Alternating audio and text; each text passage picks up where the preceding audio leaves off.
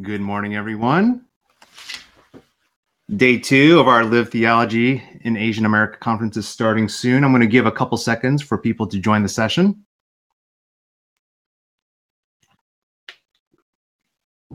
People are trickling in. We'll give them a couple seconds here. Good morning, James. Hi, Bonnie. Hi, Darren. I see the chats. People can familiarize themselves. Hi, Amy.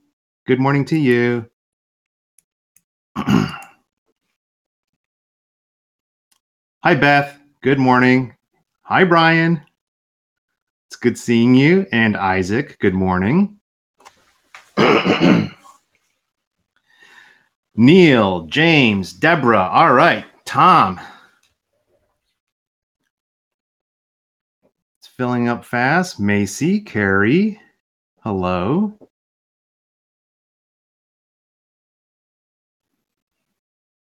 Reverend Kwong, hello. Fantastic.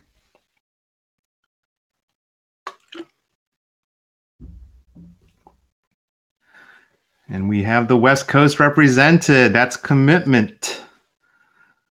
That's great commitment. Fantastic. Let me begin with my opening remarks. Welcome back to day 2 of the 2021 Asian American Theology Conference titled Lived Theology in Asian America, Race, Justice, and Politics in Trans-Pacific Context. For those who are joining us for the first time, my name is Dr. David Chow. I'm the director of the Asian American program at Princeton Theological Seminary. A big thank you to my steering committee, Bonnie Lin, Darren Yao, and John Huang, for making yesterday a smooth and seamless experience. I think everyone is getting the hang for how AirMeet works. I will review the logistics at the end of my opening remarks. A big thank you to the audience and speakers for making day 1 a success. There was fantastic participation from the audience through the use of the chat function, as well as with the question and answer feed. Many of us were feeling the Holy Spirit when our speakers would go into preacher mode. Please continue to encourage our speakers with the emojis. This is an academic conference on Asian American theology. I understand theology to be critical reflection upon the church's beliefs and practices. As an academic conference on Asian American theology, we seek to offer critical reflection upon the beliefs and practices of the Asian American church, broadly understood, especially within the 2020 context of the pandemic, our country's racial reckoning, and the presidential election. At the same time, this conference has practical aims. We seek to build up the church and its leaders with knowledge, skills, and resources to empower the pursuit of racial justice, especially by and for Asian Americans. And as people of faith, we believe that Christian theology has something unique to say about this. Jonathan Tran poignantly discussed how if we do not have a vision for justice that is part of God's creation and who God is, we cannot lean into our anti-racist work in a sustainable manner. A Christian theology of justice is what we need to offer the church and the world in the pursuit of anti-racism in all its forms. Yesterday, we began our Asian American Theology Conference with sociology and history so that we can broadly frame our discussion today of particular Asian and Asian American faith communities. Yesterday, we examined broader trends concerning the invisibility of Asian Americans within specific fields of study and discourses, including the invisibility of Asian Americans in anti-racist discourse. We discussed the fluidity and contingency of the term Asian American and the need to always ground our use of the term Asian American in particular contexts. It is better to examine what actual Asian Americans do in particular contexts than to describe the group according to a set of cultural traits. As the historians so helpfully model in their work, it is important to always attend to context. That broader historical, sociological, and political framework is the perfect setup for this morning's presentations. This morning, we are going to hear the terms ethnography and lived theology. So I will give some preliminary definitions. Ethnography is a particular method for doing field work involving the observation and description of a particular group of people. Ethnography has its origins in anthropology and literally means from the Greek, writing about a people. In the last 10 to 15 years, it has been advanced as a productive method for doing Christian theology and ethics, as well as the study of world Christianity. In 2019, the World Christianity Conference at Princeton Theological Seminary focused on ethnographic methods. Lived theology is the theology implicit in the ordinary lives of Christians.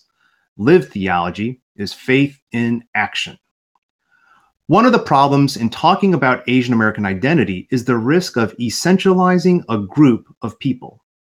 To essentialize a group of people is to say something like, Asian Americans are a quiet group. Asian Americans are politically apathetic. Asian Americans are Confucian and respect their elders. While each of these traits may be true for some who are Asian American, they are not true for all in the group. Exceptions abound. Moreover, boiling a group down to some set of essential traits, such as being quiet, politically apathetic, or Confucian, can easily turn into stereotypes if these traits are negative.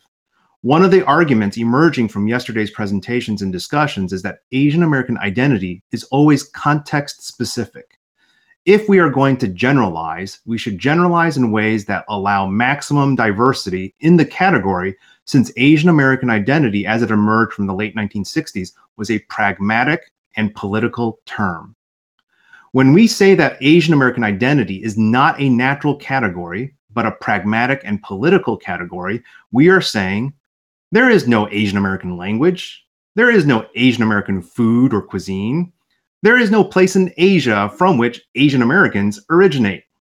Rather, Asian American is an artificial category created for pragmatic and political purposes of building solidarity across a wide variety of Asian ethnic groups, including East Asian, South Asian, and Southeast Asians, and across a diversity of racial categories as captured in the photo Dr. Jane Hong showed of the Black, Latinx, Native, and Asian American student leaders of the Third World Liberation Front in Berkeley, California. In my courses on Asian American theology, I explain Asian American identity with reference to a history of immigration and racialization, which includes discussions of political economy. Moreover, to frame our understanding of how capital flows across nation-state boundaries and is now global, we should think of political economy in transnational terms. When thinking of Asian American identity, we should think in terms of migration from Asia to the US. I find it helpful to highlight political economy as the driving force and explanatory cause for these migration patterns. Whatever Asian American identity is, it is less descriptively helpful to turn to culture and more helpful to turn to material histories of political economy. This is one strategy to avoid essentializing Asian American identity. But one can discuss political economies in broad, sweeping, and abstract ways. If we are to highlight human agency and the agency of particular communities, we should also have inductive studies that begin with what particular communities are doing in particular social circumstances. I call this a social practical orientation to the study of religion and theology. This is what ethnography, oral history, and fieldwork in general help us accomplish. I have framed day 2 of our Asian American Theology Conference through featuring 4 scholars who employ ethnography for theological ends. Each presentation will focus inductively on a particular group of people for theological ends. Easton Law's research is on Protestant Christianity in China, and his presentation will examine his social location as a Chinese American studying Christianity in China. Jillian Chu will analyze the Hong Kong church context in relation to the Umbrella Movement. Geoman George focuses on an Indian American Christian community in New York City and the Black Lives Matter movement. Jonathan Tran, will report his findings after doing fieldwork with an Asian American Christian community in the San Francisco area. A significant benefit of these inductive approaches to doing Asian American theology is that they do not essentialize Asian American identity. There is no prior assumption of what Asians and Asian Americans must be. Rather, the fieldwork fills out the meaning of what it is to be Asian or Asian American. A word about the trans-Pacific context of Asian American identity. The structure of this morning's papers is designed to highlight the trans-Pacific context of Asian American identity. We have 2 speakers who focus on Asia and 2 speakers who focus on Asian America. Of course, one could focus on Asia without reference to Asian America, and one could focus on Asian America without reference to Asia. My instinct here is that because histories of migration give content to Asian American identity, we should then think broadly about the social, cultural, political, and economic relations between Asia and America. This trans-Pacific framing of Asian American identity makes sense of my own narrative as the son of immigrant parents born in China. In 1966, 1 year after the 1965 Immigration and Nationality Act, my father boarded an empty U.S. military cargo plane in Taipei, Taiwan, with 200 other graduate students headed to the U.S. This U.S. military cargo plane had finished resupplying U.S. troops in Vietnam fighting the Vietnam War, and its empty cargo hold could bring human resources to fuel the science and technology boom in the U.S. It was not uncommon for me to hear in the home of my upbringing, we came to America to have more opportunity for ourselves and for our families. This image of the U.S. military cargo plane is a metaphor for the transnational political and economic ties that help frame and explain Asian American identity. Yesterday was a very full day. Friends have been texting me and reaching out with their excitement for the conference. Some have asked me, "Are you tired?" I might be a bit physically tired, but more than feeling tired, I feel energized. I'm energized by yesterday's presentations, panel discussions, workshop, moderated conversation, and fireside chat. I was even energized by the hour I spent in the lounge after the official end of the program. I'm energized by receiving direct messages from old friends I have not seen in many years. I'm energized through meeting new folks at the lounge tables. We have many friendly people attending this conference. I encourage you to sit at a table in the lounge and meet some new folks. Please introduce yourself. You can ask others at your table, what have you enjoyed so far? What stuck to you the most during yesterday's program? I have found many warm and generous new friends at our lounge tables. I am also seeing new networks, groups, and partnerships in the making. I saw a discussion for a new reading group. We have denominational leaders here. We have organizational leaders here as well. We have editors who are soliciting submissions for publication. Please continue to check out our sponsors' exhibit booths to learn more about what they do. Please continue to stop by the lounge tables and meet new and old friends. So a word on the program and logistics. For those who are new and still figuring out AirMeet, I want to briefly review the logistics for our conference and some of the innovative features of AirMeet. AirMeet does everything that a Zoom session does. During the sessions, presenters will have 20 minutes to give their presentation, after which there will be 10 minutes of question and answer with the audience. People can ask their questions in the question and answer feed. Please upvote questions you like. The hosts will scan the questions and select questions for the presenter. Please note that we have a code of conduct. My co-host will place that code of conduct in the chat feed. Any harassing, intimidating, or discriminatory speech will not be tolerated. Now, AirMeet has significant advantages over Zoom when it comes to a virtual conferencing platform. And one of the differences you will notice through the tabs on the top of your screen is that you can move around in virtual space, from the session to the lounge and to the booths area.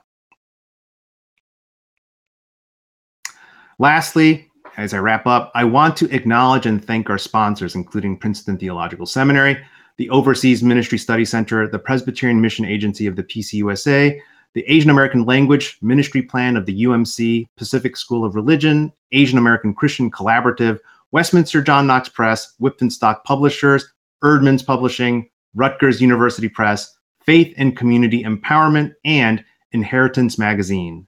This conference would not have been possible without their financial and marketing support. Many of our sponsors have set up virtual exhibit booths. I encourage all attendees to enter the booth space and pop into those sponsor booths and chat with folks. Thank you for listening to my opening remarks. I would invite Bonnie to come and introduce our first speaker. Hello, welcome everyone. I'm Bonnie Lin, a PhD candidate in practical theology at Princeton Theological Seminary, and it is my honor to introduce Dr. Easton Law, the newly appointed Assistant Director of Academic Programs at the Overseas Ministry Center at Princeton Theological Seminary. Easton's PhD is in Theological and Religious Studies from Georgetown University. His research focuses on lived theology, public life, and religious pluralism in contemporary China. Previously, Easton taught intercultural relations at American University School of International Service in Washington, D.C., and at Anhui Normal University in China. His presentation is titled Living Faith Between Kingdoms and Empires, Pondering the Trans-Pacific Politics of Chinese/American Theologizing. Welcome, Easton.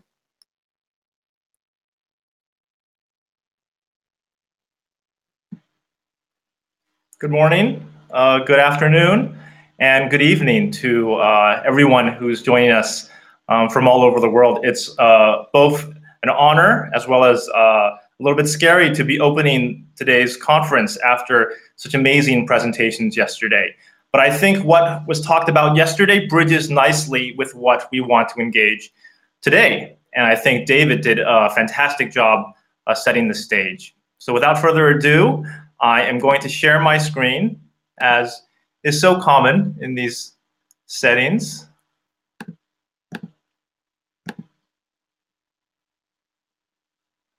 And let's begin. Now, as Christians, we confess to a living faith. And that, of course, means we want to live out our faith in the world as a testament to Christ's presence at work in our lives and in the church and in the world.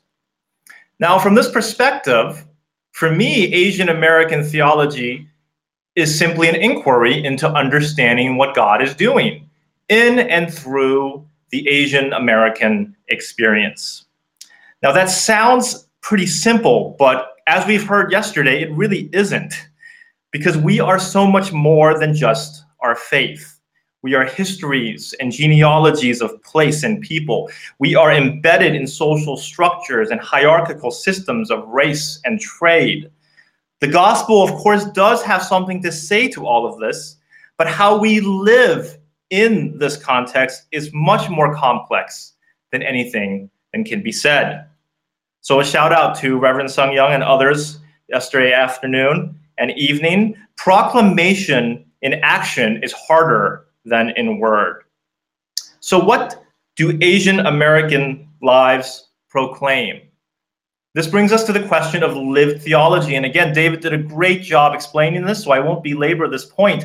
But for me, lived theology means that it is a theology drawn first from our lived experiences. And this takes seriously the image of God within us, as well as the work of the Spirit through us. And secondly, the insights of lived theology are meant to be lived. They're not meant to be thought about, believed, or confessed, but as actions in the world. And this takes seriously the missional call of the church in the world. Now, along with the rise in lived theology, there has been an ethnographic turn in theology. And there's a whole body of literature on this that I'm happy to talk to you offline about. But as David explained, ethnography can be translated as understanding a people or understanding a culture through writing. It's based in participant observation and thick description. But more than ethnography, I want to highlight qualitative research as a whole. So whether it's in-depth interviews, oral histories, surveys, focus groups, discourse, and material analysis, all of this can be used for theologizing and not just sociology or history. If I could sum up ethnographic method and qualitative research, I would call it systematic listening. And if we're going to talk about using these methods in theology, it means not just systematic listening to the Bible or the history of the church, but systematic listening to the people of the church, and a systematic listening to what God is doing through people's lives. Now, what then do Asian American lives proclaim? Well, one of the key traits of the Asian American experience has been liminality, which is a fancy word for saying stuck sort of in between, on the threshold between one world and another. Think, for example, when you leave, for me, as an Asian American growing up, one of those prime liminal spaces was walking out the front door of my house to school, leaving a house setting where we were speaking Chinese and just preparing myself unconsciously in that liminal space to walk into an American high school, for example. And of course, Sang-Hyun Lee of Princeton, formerly of Princeton Theological Seminary, has written a book, From a Liminal Place, looking into this dimension of Asian American experience. Now that's important. Liminality, that's the first point I want to make. But in fact, it's still messier than that. It's messy. Asian American experience is more than that experience of in between. Why? As we explored yesterday, Asian American is a very, very messy and complicated term. For them, and I mean those in power, those who are making the rules in the United States, Asian American was a racial category that was used to block, to segregate, and to control. And yet, come the 60s and 70s and the civil rights movement, as Dr. Hong explained for us so well, Asian American also became a social political category that was used to organize power. And if Asian American means these things, then there's an uncomfortable reality we have to engage if we're going to talk about Asian American theology. And that is that Asian American theology is not just about cultural experiences or discerning our heritage in between cultures. It is also about society and politics, because that is the grounding of the term. And so I might revise what I said earlier. Asian American theology is an inquiry into understanding what God is doing in society, both politically and culturally, through Asian American experience. And let's be honest, that's a little bit scary. Whenever you get into theology, society, and politics, things are bound to get scary. Why? Because theology is normative. It's supposed to be normative. It's not just about what happened or what's going on. It's about what ought to happen. And if we don't theologize carefully, we can end up with a lot of strange and sometimes scary things. This image here in point, a South Korean American whose church in rural Pennsylvania has taken America's love for guns to a whole another level of holiness. More on that in discussion another time. And so in addition to liminality, I would like to add another dimension to Asian American life, and that is our contingency, our social political contingency, dependent or conditioned by something else. And in particular, I want to talk about in this time how we are social politically contingent to Asia, to the countries of our heritage, to what's going on there now, not just in the past. The COVID-19 pandemic has made this glaringly obvious. What began in China has influenced Asian Americans across the United States, and a rise in anti-Asian hate, regardless of whether one is Chinese or not. We are contingent.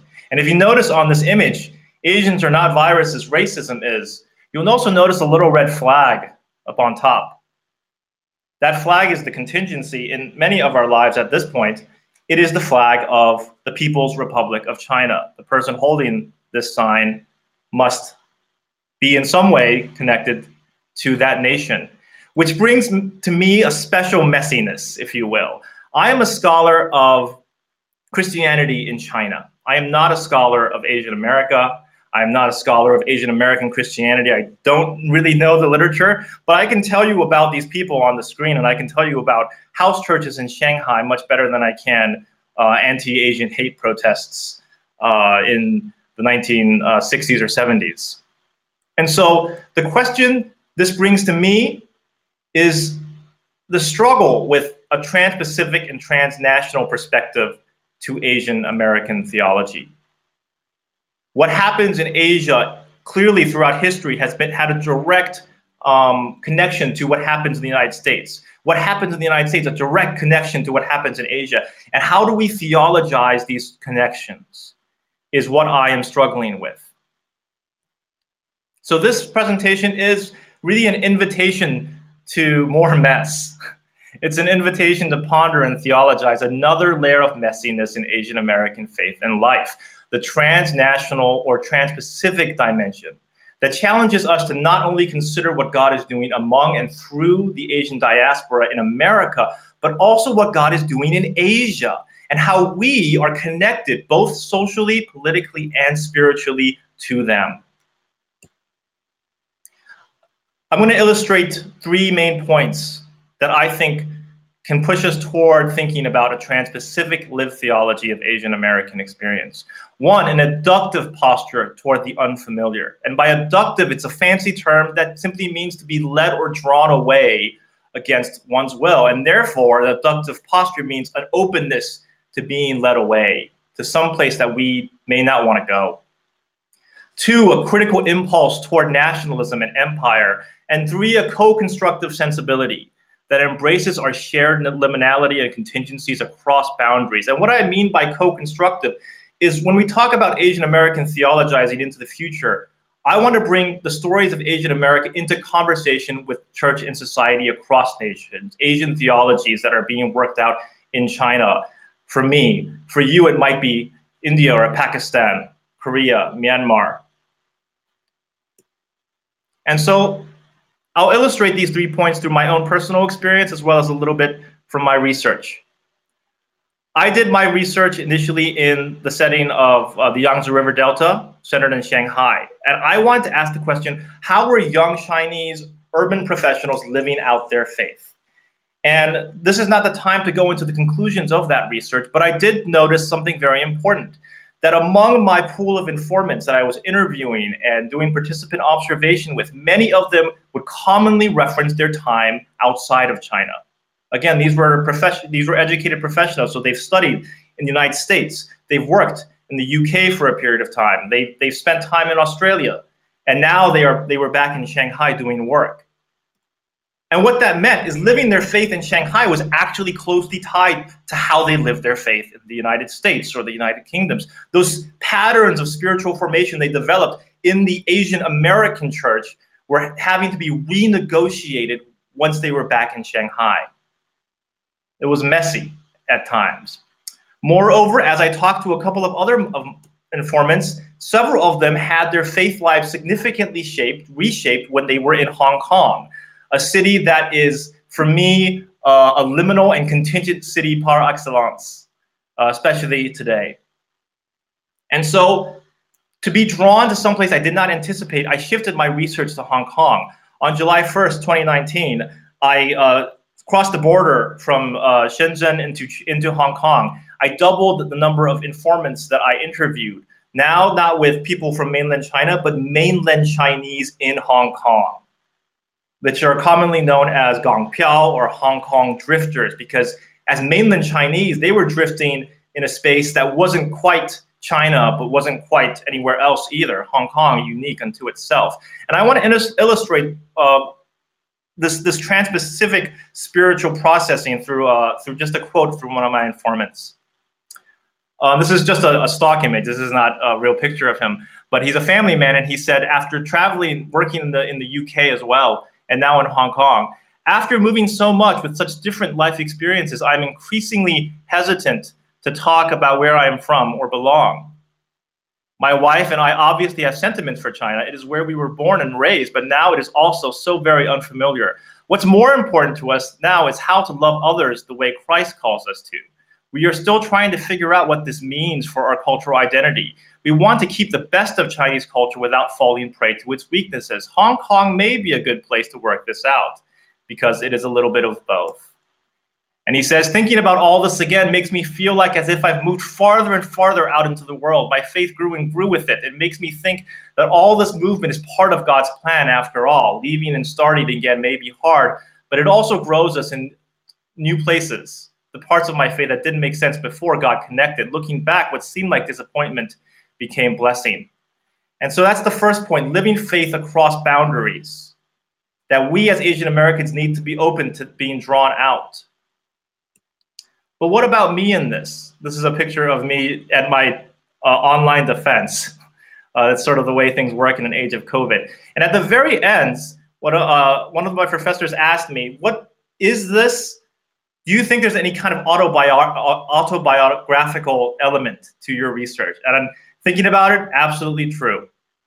I myself, as a Chinese American, studying Chinese Christianity, what does Chinese Christianity mean for me as a Chinese American, currently living in Geneva, Switzerland? Switzerland is a place that is equally between empires. It is the seat of the United Nations, and it's really interesting to be here as a Chinese American because although China and the United States are as far away as they can be geographically, they're also right in front of me. I was in the Palais des Nations once, and the Human Rights Council was working. And outside that council, People's Republic of China had set up an entire exhibit about human rights development in Xinjiang, the region in Western China that's currently experiencing a lot of controversy around whether or not China is committing human rights atrocities.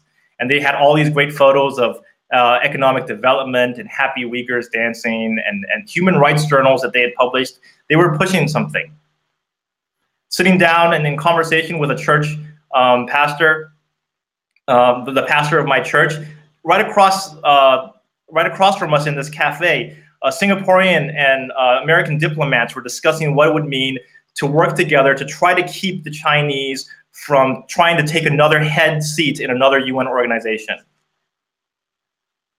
For me as a Chinese American, watching and hearing these things on the side, I felt both intimately entangled and yet completely far away from it. I felt contingent and liminal to these things that were happening because what's happening between China and the United States matters for how we live and exist right now.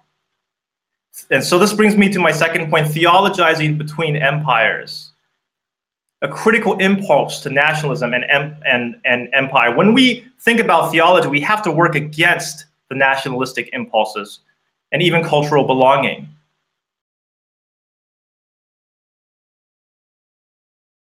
And throughout that summer, Hong Kong was raging. I had bracketed a lot of the social political issues, but I really can't. Not if I want to do Asian American theology, right? And so I've been looking for examples of how to engage in a trans-Pacific and transnational perspective. And this essay, published by E. Tammy Kim, called Transnationally Asian, in about a year ago in the Columbia Journalism Review, was particularly transformative for me. She shared in this article 10, and especially 20 years ago, the Asian media I read and wrote for were Asian American, focused on people and events within the United States. The questions posed by magazines like Hyphen and Korean concerned racial identity, assimilation versus acculturation, and representation in business and pop culture. Their stories tended to proclaim American belonging, tinged with the inherent trans-Pacific trauma. Asia was a distant historical place, not a partner in dialogue. Its news and politics were not ours to wrangle with, nor did most of us have the linguistic tools to do so. But her article highlights an emerging voice in the media landscape that's brought about by online publishing magazines like New Bloom, based in Taiwan, Laosang Collective in Hong Kong, and New Narrative in Southeast Asia. And of these media outlets, she said, as the era of COVID-19 morphed into another sort of crisis and a renewed Black Lives Matter movement went global, these outlets continued to provide guidance. Hong Kong activists relayed information on tear gas to protesters in Minneapolis, while Singaporeans debated the future of their colonial monuments, inspired by the toppling of sculpted genocidaires in Philadelphia and Bristol. People everywhere seem to be taking up similar forms of self-determination. sovereignty without nationalism, humans before the state. And even in light of what's taken place in Atlanta, some of the articles that have come out, in the face of anti-Asian racism, Asians and Asian Americans need to better understand each other, by Nathaniel Chen. Promise Lee recently wrote, fighting anti-Asian violence cannot include apologism for the Chinese state. In these media outlets, I found a trans-Pacific Asian voice. But then the question that I want to end with then is, how do we articulate a trans-Pacific Asian Christian voice? And this is the final point I want to make about calling us in this next season of theologizing as a church, live theologizing, that we would have a co-constructive sensibility that works with the shared liminality and contingencies that all Asians and Asian Americans experience together. Thank you very much, and I look forward to the conversation that to come. Easton, thank you so much for that illuminating presentation. So at this time, we will have 10 minutes of Q&A. So please type and upvote your questions under the Q&A tab. So while people are typing, Easton, I wanted to ask, so I think one of the struggles for Asian Americans is being viewed as a perpetual foreigner whose loyalties might lie somewhere other than America. So the temptation then is to downplay or neglect their trans-Pacific connections. Alternatively, others may be multiple generations removed from their ancestral home and don't want others to see their experiences filtered through the situation in Asia. So how might you respond to these kinds of concerns? Thanks for that question, Bonnie. And I myself struggled with this question quite a bit. And I think that's why I wanted to highlight contingent as one of the key experiences of Asian Americans today. Because the reality is, whether one confesses or wants to be connected with Asia or not, it doesn't matter. You will be. It doesn't matter if you're a third generation Japanese American. When COVID breaks out in China and somebody starts talking about a China virus, they're going to come for you whether you care about China, Asia, or not. And so instead of ignoring these realities and trying to belong more and more and more, I think that's why I talked about being open to having an abductive posture. Okay, so much of Asian American longing is to belong in America.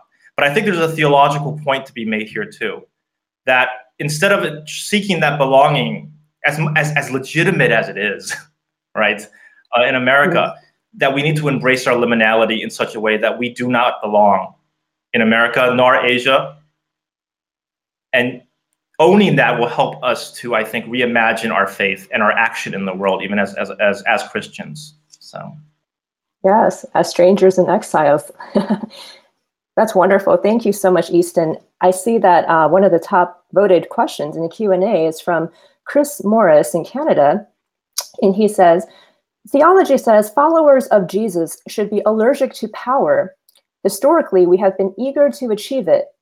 Does the liminal experience make one more eager to grasp political power?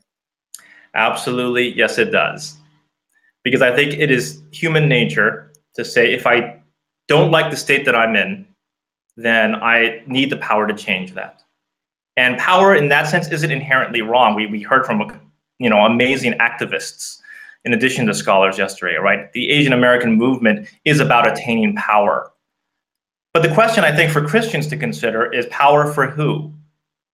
And I think honestly, as Christians, we do need to look to the example of Jesus Christ over and over. Also, a person that was liminal, trapped between empires in many ways. I think that to embrace our liminality will come with the temptations to seize power. But I think we need to theologically look to Jesus, who did not seize that power and yet also fought to change things and to bring power to the powerless. It's a very fine line to draw. And throughout history, we see people that were once oppressed become oppressors. It's not unusual at all. And I think Christians need to be a testament to against that. And of course, that's very difficult. Right. Upside down values of the kingdom.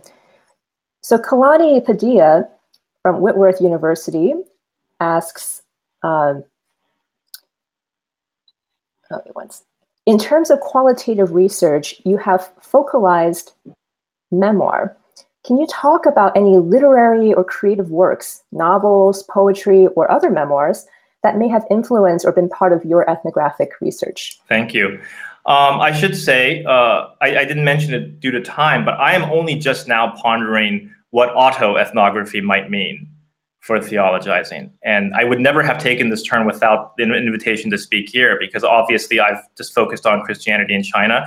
And I've written about that by and large from the perspective of I'm a scholar looking at Chinese Christianity, not I am a Chinese American with actual lineage connections to this place that I'm not. But once I had to think about that, the autobiographical, the memoir becomes a factor here. I would say one piece that influenced me quite a bit was this book called Shanghai Faithful by Jennifer Lin, which traces 3 generations of Chinese Christians in Shanghai. And there's a bunch of this genre of books of 3 generations of Chinese, because things have changed so quickly in China. But this one, because it was Christian, struck me a certain way, and it made me think about my family. David shared about his family a little bit in the intro. I think memoir is so important to that co-constructive element. I think for everyone in the audience, regardless of how many generations you are in the United States, learn about your history of how you got here, even if it's 5 generations ago, because that'll just create, write your own memoir, if you will. It's going to create that link that makes you think about things a little more deeply. It did for me, and it's something I will continue to try to move forward. So. Yeah, thank you, Easton. Okay, so maybe one quick question from Christopher. We have heard at least of 2 different definitions for theology, namely whether church or God and society is the subject under study. So could we hear more about the distinction and nuance? Are those distinctions already blurred? The very quick answer to that is yes. Yes, they are very, very blurred. And that's why I think lived theology work it has to be done in community, I think, which is what conferences like this are for, because theology has often been sort of this endeavor where a theologian can think through scripture and history.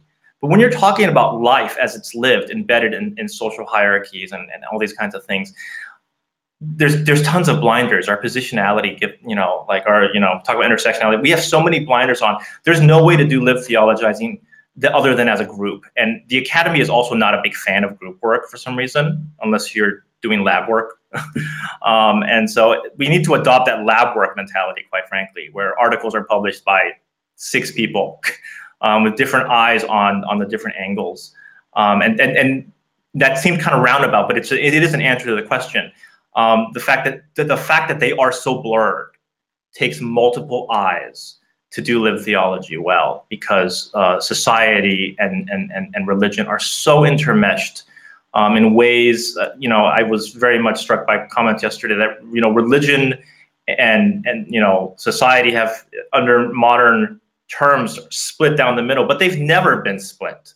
We've only imagined them to be split, and that messy blurring requires a new perspective. So. Thank you so much, Easton. So remember, you can ask Easton more questions at our panel later this morning. And so now please join us for our next session starting at 10. Thank you very much. Happy to chat with people. You can direct message me as well if you have a question. So.